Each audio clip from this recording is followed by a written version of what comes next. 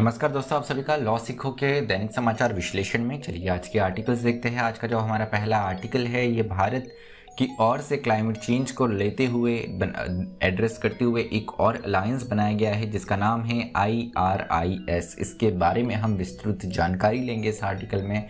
उसके बाद में आज का हमारा जो दूसरा आर्टिकल है ये भारत में पानी की समस्या है। कई बार हमें देखने को मिल रहा है कि गर्मियों में खासकर, और अब गर्मियों के अलावा दूसरे सीजन में भी हमें ये देखने को मिलता है कि पानी की कमी के कारण भारत के कई बड़े शहरों को कई हिस्सों को जूझना पड़ता है। तो इसी आर्टिकल में हम बात करेंगे भारत की जल नीति और इससे हम कैसे, जो हमारे सामने वाटर स्ट्रेस की समस्या आती है, पानी की कमी की समस्या आती है, उससे हम कैसे लड़ सकते हैं, उस बारे में इस आर्टिकल में हम बात करेंगे। तो चलिए मैं आगे बढ़ूँ उससे पहले मैं अपना परिचय करवाना चाहूँगा। मैं खुशवंत पवार। आप चाहे तो मुझसे ट्विटर और लिंक्डइन पर जुड़ सकते हैं। डिस्क्रिप्शन में आपको इसकी जानकारी मिल जाएगी। तो चलिए आर्टिकल पे आते हैं। जो पहला आर्टिकल है ये IRIS अर्थात infrastructure for resilient island states. तो यहाँ पर प्रधानमंत्री मोदी के द्वारा एक न्यू प्रोग्राम लॉन्च किया गया है जिससे जो स्मॉल आइलैंड्स है इनका जो बुनियादी आधारभूत ढांचा है, जो बेसिक इंफ्रास्ट्रक्चर है, उसे और रेजिलिएंट और मजबूत बनाने की बात की गई है। ये करा जाएगा IRIS के द्वारा, जो कि है आइलैंड स्टेट्स जो है इनकी इंफ्रास्ट्रक्चर को रेजिलिएंट बनाने के लिए एक हम आपदा से किस प्रकार से इंफ्रास्ट्रक्चर लड़ सकता है, आपदा संवेदनशील इंफ्रास्ट्रक्चर बनाने की हम यहाँ पर बात करी गई है इसके द्वारा। तो ये जो है CDRI इनिशिएटिव के द्वारा ये मुकाम जो है, ये जो लक्ष्य है ये हासिल किया जाएगा। क्या है CDRI इनिशिएटिव, इसके बारे में भी हम जानेंगे, लेकिन ये जो इनिशिएटिव इसका उद्देश्य पहले जान लेते हैं। इसका उद्देश्य है कि जो स्मॉल आइलैंड स्टेट्स है इनको क्लाइमेट डिजास्टर्स से, जो जलवायु परिवर्तन के कारण जो यहाँ पे आपदाएं आ रही है, उससे प्रोटेक्ट करना। उसी के साथ में यहाँ पर IRIS को कई स्मॉल कंट्रीज ने ज्वाइन किया है, जिसमें हमारे अड़ोस पड़ोस के देश करीब 26 देश है भारत के को साथ मिला के। यहाँ पर श्रीलंका और बांग्लादेश जैसे देश भी इसका हिस्सा है। तो IRIS की हम जो बात कर रहे थे, तो ये सबसे पहला प्रोजेक्ट किया गया था 2019 में coalition for disaster resilient infrastructure CDRI के द्वारा ये लॉन्च किया गया था। इसमें जिस प्रकार से मैंने बताया अभी तक 26 कंट्री है, जिसमें US, Japan, Germany, UK, Australia जैसे विकसित देशों के साथ में हमारे पड़ोसी देश बांग्लादेश, भूटान और श्रीलंका भी शामिल है। तो IRIS जो है ये एक नॉलेज सेंटर के रूप में सर्व किया जाएगा इन मेंबर कंट्रीज़ के लिए। तो यहाँ पर मेंबर कंट्रीज़ को यहाँ पर गाइड किया जाएगा कि वो किस प्रक्रिया से अपना एक रेजिलिएंट इंफ्रास्ट्रक्चर आपदा में अपने आप में ये इंफ्रास्ट्रक्चर खड़ा रहे, आधारभूत ढांचा इनका खड़ा रहे, उसके लिए ये इंफ्रास्ट्रक्चर जो भी बनाए उसमें उसी तरीके से टेक्नोलॉजी और नॉलेज यूज़ करके इसे बनाया जाए। तो CDRI का एक एस्टिमेट है कि जो आज आपदा से अगर कोई आपदा आती है तो उससे हमारा इंफ्रास्ट्रक्चर तहस नहस होता है। हमारा देश तो बड़ा है, लेकिन कुछ देश है जो काफ़ी छोटे हैं, जहाँ पर केवल एक ही एयरपोर्ट होता है। वहाँ पे टेलीकम्युनिकेशन सेंटर की बात करें या और दूसरे कम्युनिकेशन सेंटर्स की बात करें तो ये गिने चुने 1 या 2 ही होते हैं। अगर वहाँ पे आपदा आ जाती है तो ये खराब होने के कारण देश का, अगर फॉर एग्जांपल एयर स्ट्रिप है, उस देश में एक ही एयर स्ट्रिप मौजूद है और कोई आपदा आ जाती है तो उनकी वो भी एयर स्ट्रिप बंद हो जाती है, तो ये पूरे वर्ल्ड से ही कट जाते हैं। तो यहाँ पर समस्या ये होती है कि आपदा के चलते हुए फिर इनके जो महत्वपूर्ण कम्युनिकेशन, टेलीकम्युनिकेशन या और जो दूसरे साधन हैं जिससे ये वर्ल्ड से जुड़े हुए रहते हैं, विश्व से जुड़े हुए रहते हैं, ये छोटे आइलैंड देश, वो कट जाते हैं। तो इससे उनकी अर्थव्यवस्था को बहुत नुकसान पहुंचता है। तो आज ही इस इनिशिएटिव के द्वारा आज ही $1 हम स्पेंड किए करें पर $4 ऑफ डैमेजेस को लेकर। मतलब यहाँ पर हम प्रिकॉशन जो है वो पहले ही लेकर चले, हमारे इंफ्रास्ट्रक्चर को उसी प्रकार से रेजिलिएंट बना के चले कि कल को कोई अगर आपदा आती है तो उससे हमारा इंफ्रास्ट्रक्चर ज़्यादा या बिल्कुल प्रभावित ना हो। तो भारत के द्वारा ये CDRI इनिशिएटिव जो है स्टार्ट किया गया है। भारत के द्वारा ये पहला इनिशिएटिव नहीं है, इससे पहले सोलर अलायंस भी लॉन्च किया गया है पेरिस कॉन्फ्रेंस 2015 के बाद में। तो इंटरनेशनल सोलर अलायंस में भारत की महत्वपूर्ण भूमिका रही है। इसका जो हेडक्वार्टर है ये भी हमारे देश में गुरुग्राम में है। उसके बाद में CDRI ये दूसरा एक इनिशिएटिव है। तो यहाँ पर ISA के बारे में थोड़ा जान लेते हैं। इंटरनेशनल सोलर अलायंस जो है ये वो एक इनिशिएटिव है जिसमें सोलर एनर्जी को प्रमोट करने की बात की गई है। On the cost of finance and technology जो है ये भी एक दूसरे देशों को प्रोवाइड करने की यहाँ पे बात की गई है, जिससे यहाँ पर हमने CDRI बना रहे जो कि IRIS बना रहे जो कि एक नॉलेज सेंटर है।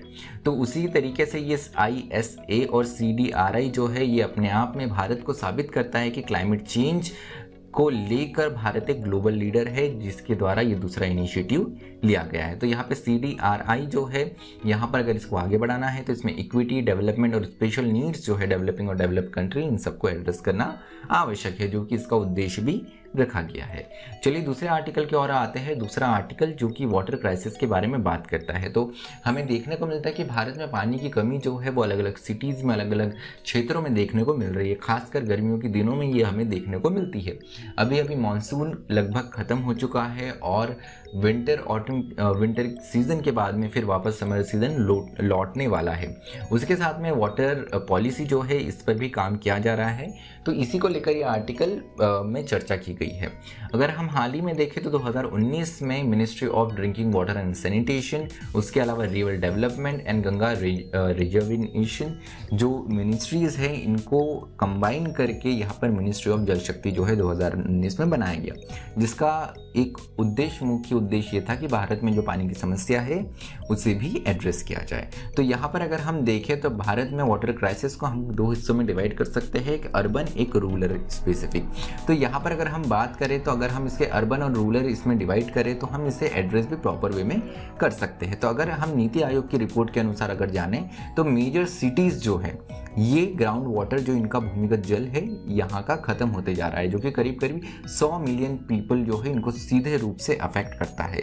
वही 2030 तक ये अंदाज़ा लगाया गया है कि जो हमारा आज का वाटर का नीड है, जितनी ज़रूरत है हमें आज पानी को लगती है, अगले 10 सालों में ये लगभग डबल हो जाएंगी। लेकिन वही अगर हम जल संसाधन को देखें तो ये अपने आप में उतने ही बने हुए, सप्लाई उतना ही है।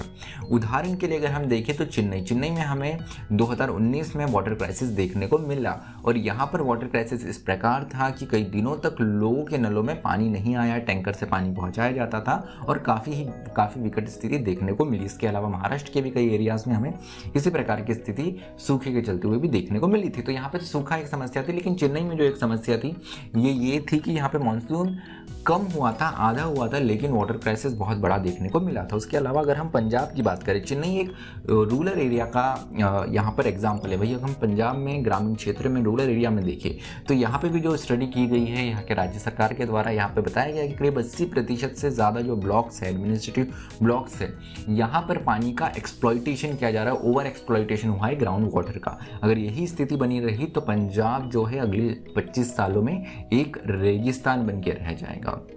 तो ज़रूरी है हम चेन्नई जैसे अर्बन एरियाज़ और पंजाब जैसे रूरल पार्ट्स की बात की गई उनको हम अलग अलग रूप से एड्रेस करें। चेन्नई में एक बात ये की गई थी कि यहाँ पे 50% जो है वो पानी कम हुआ था, उसके मानसून कम हुआ था, उसके चलते ये क्राइसिस देखने को मिला।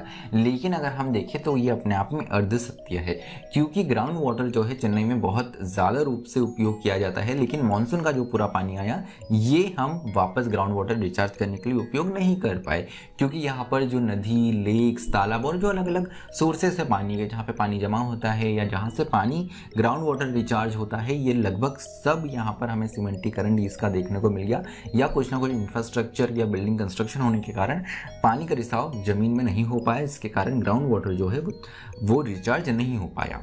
तो यहाँ पर एक और बात यह है कि मानसून तो कम हुआ, लेकिन हमने पानी का जिस प्रकार से उपयोग करना था, उसे ग्राउंड वाटर हमें रिचार्ज करना था, हमने उस और भी ध्यान नहीं दिया। तो किस तरीके से इसे एड्रेस किया जा सकता है? तो मिनिस्ट्री ऑफ वाटर रिसोर्स जो है इन्हें अलग अलग वाटर जोन्स बांटने की आवश्यकता है, खासकर अर्बन एरियाज़ में।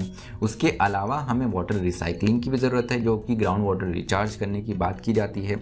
उसके अलावा यहाँ पर जल शक्ति मिनिस्ट्री जो है, इनका उद्देश्य है कि 2024 तक हर घर में हम नल के द्वारा पानी पहुँचाएं।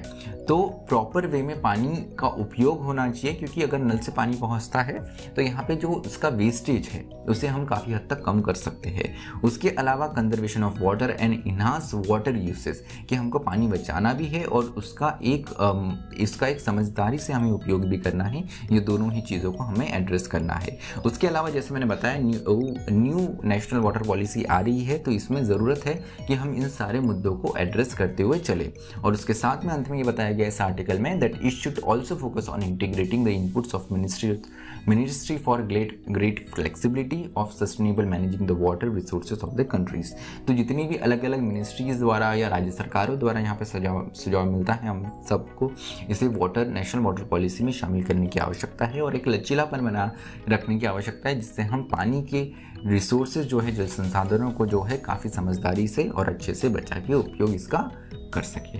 तो चलिए आज का जो हमारा विश्लेषण है वो ये समाप्त होता है। आप हमसे टेलीग्राम और इंस्टाग्राम के माध्यम से जुड़ सकते हैं। डिस्क्रिप्शन में आपको इसकी जानकारी मिल जाएंगी। आप हमारे टेलीग्राम और इंस्टाग्राम से सीधे जुड़ सकते हैं। उसके अलावा अधिक जानकारी के लिए, जैसे मैंने आपको बताया, आप लॉ सीखो की वेबसाइट से जुड़ सकते हैं। तो मुझे सुनने के लिए आप सभी का धन्यवाद। Thank you. Stay tuned to law.